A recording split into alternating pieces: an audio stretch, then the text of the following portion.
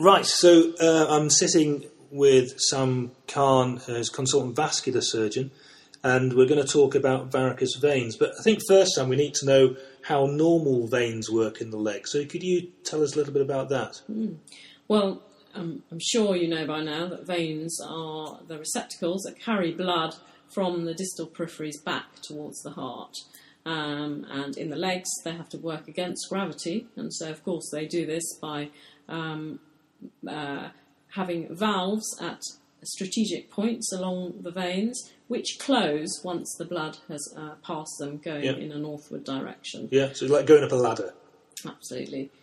If those valves stop working, however, then, of course, the blood tends to collect in the veins, and eventually those veins will become large, dilated, tortuous, and, of course, leaky. Yeah, and that's the definition of a varicose vein, is a dilated, elongated, tortuous vein. Tortuous vein, that is visible. Yeah, okay. So what about superficial and deep veins? I've always found that a bit confusing. Okay. Well, the deep venous system is a big vein that runs through the middle of the leg, and the superficial veins are most commonly the short saphenous vein, or as we're now supposed to call it, the small saphenous vein, and of course the great saphenous vein. The big saphenous vein. Yes, the great saphenous vein drains into the deep femoral vein, and in fact it starts down in the foot, and it starts anterior to the medial malleolus, and travels all the way up the leg on the medial side, and drains straight into the deep femoral vein. And the small saphenous vein, similarly, but on the other side of the leg, starts posterior to the lateral malleolus, and drains into the popliteal vein, just in the popliteal fossa. Okay, and there's some connections in the calf and in the thigh as well? There are something called perforating veins, which connect the deep and superficial systems. So if you look at the diagram of a deep vein and the two superficial veins, they'll be connected by almost what looks like rungs of a ladder. Yeah. And at each end of the perforating veins, there will be valves. Yeah, okay. And anyone that wants to see those a bit more, they can go to www.anatomypodcasting.com, where there'll be some videos on that. Right, so varicose veins, very common, is that right? They are very common. The main cause of varicose veins are threefold, and it's important to remember these. Firstly, if you have a family history of varicose veins, you are very likely to get varicose veins. Oh dear. So they are familial. The second cause is, of course, deep vein thrombosis, and the third cause is trauma. These are primary causes. All the other factors that we know about, like being overweight, like being pregnant, like standing for long periods, these are predisposing factors that will only help you get varicose veins if you have one of the primary causes. Okay, so people come along and they say they have varicose veins. How would you, as a vascular surgeon, diagnose the varicose vein? I'd start by taking a history. Yeah. I'd want to find out the symptoms. I'd want to find out why they think they've got varicose veins. Yeah. What symptoms do they have? So the symptoms have a very wide spectrum. They may simply have noticed them and be worried about the cosmetic appearance, but the actual symptoms tend to be aching in the legs towards the end of the day. If they're standing for long periods, they tend to get ankle edema at the end of the day. And then, of course, there are more complicated symptoms, which can be quite serious, such as dry skin, varicose eczema, as it's called, and lipodermatosclerosis. Right, that's that brown pigmentation along the gate area to the bottom of the calf. That's actually called hyperpigmentation. Right. The lipodermatosclerosis is a kind of yellowy, waxy appearance that occurs because when the vein wall becomes leaky, you get, first of all, a plasma leaking out into the tissues causing edema, closely followed by plasma proteins, followed by fats, and then eventually followed by hemosiderin, which causes the hyperpigmentation. Right, so the pigmentation is the end point. It is. That's why you're a vascular surgeon and I'm only a colorectal surgeon.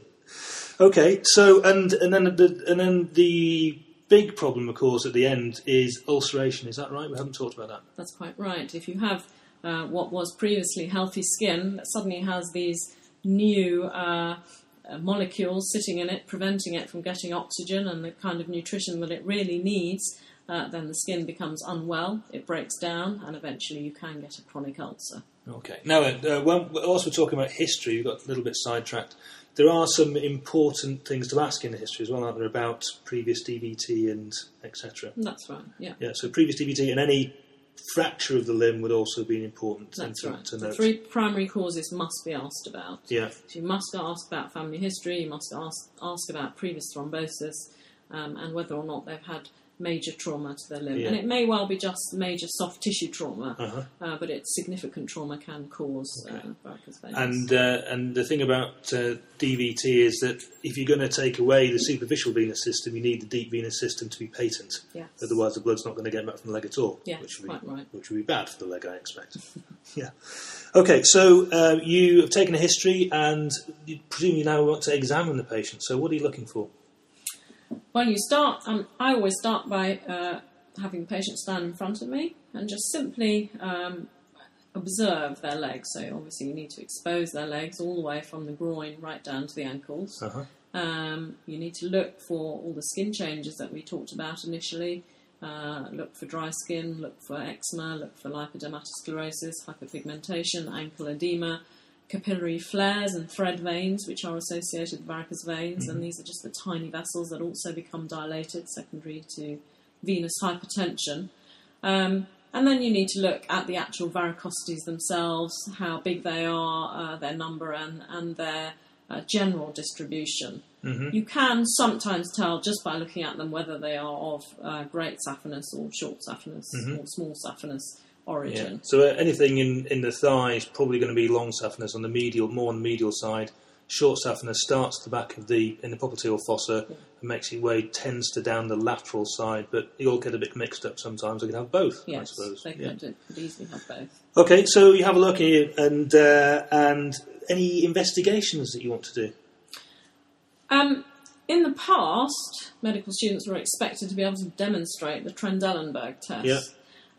Which is not a terribly accurate test and not a very terribly sensitive test. Waving the legs in the air, emptying the blood and putting a tourniquet at various levels to see where the abnormal communication between the two systems was. Yeah. Okay, so we don't like that anymore, so what do we do now? What's more scientific? It's a bit of a tedious test, to be honest, and takes too long and isn't very accurate. A better test is to use a handheld Doppler.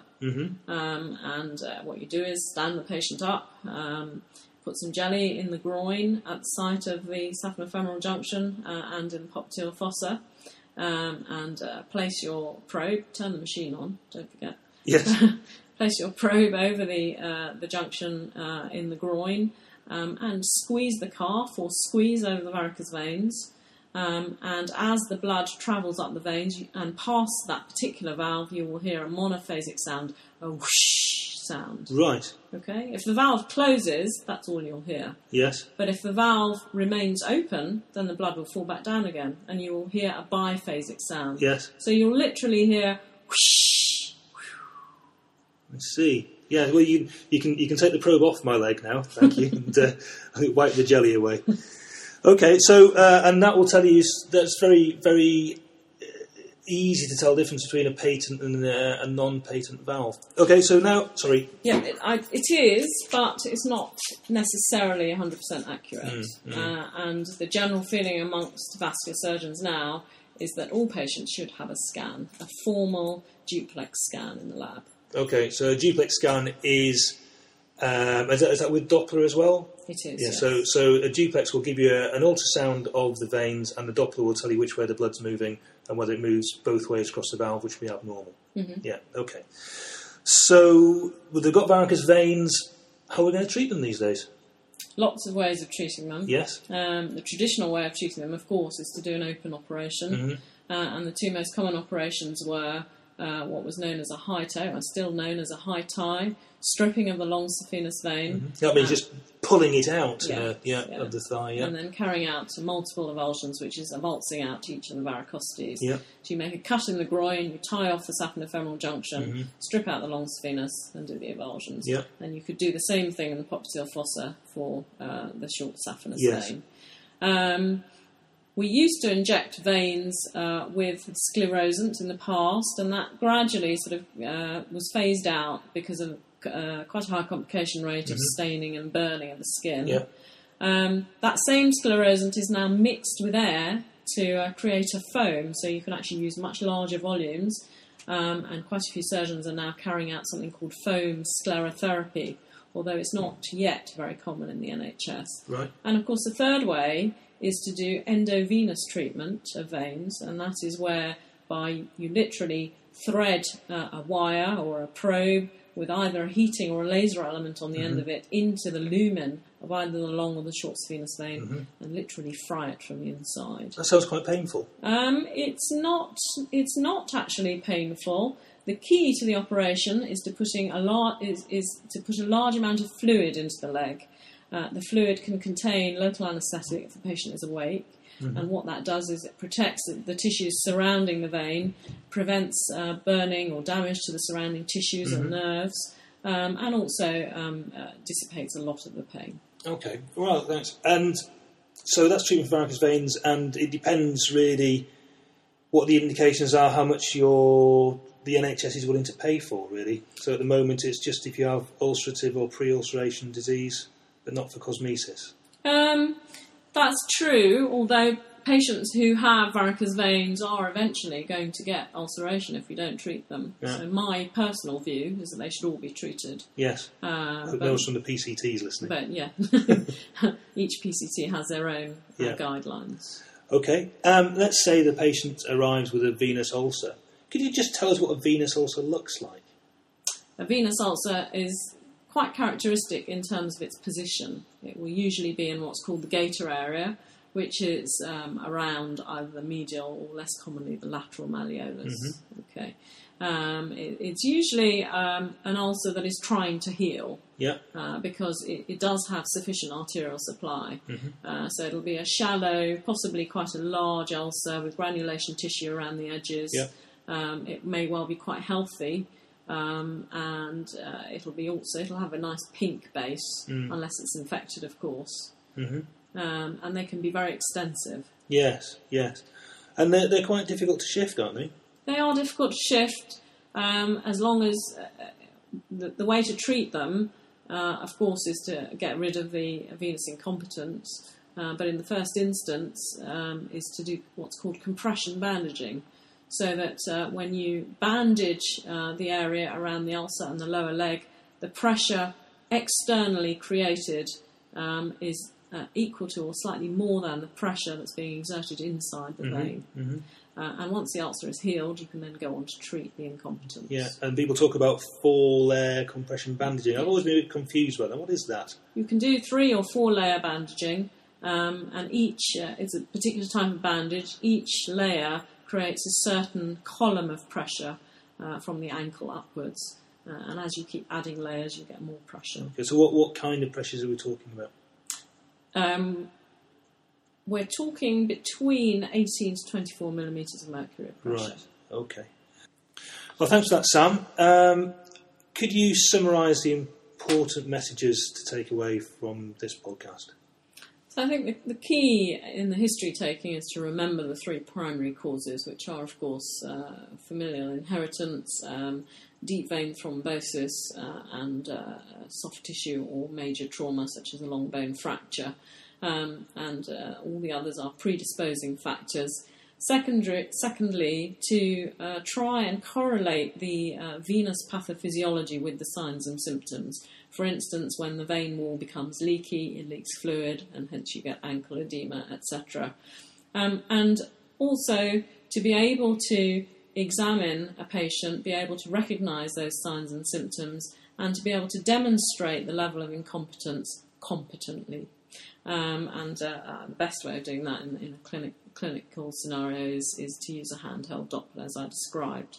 And finally, to be able to describe the different kinds of treatments that are available. Okay, well, thank you for that.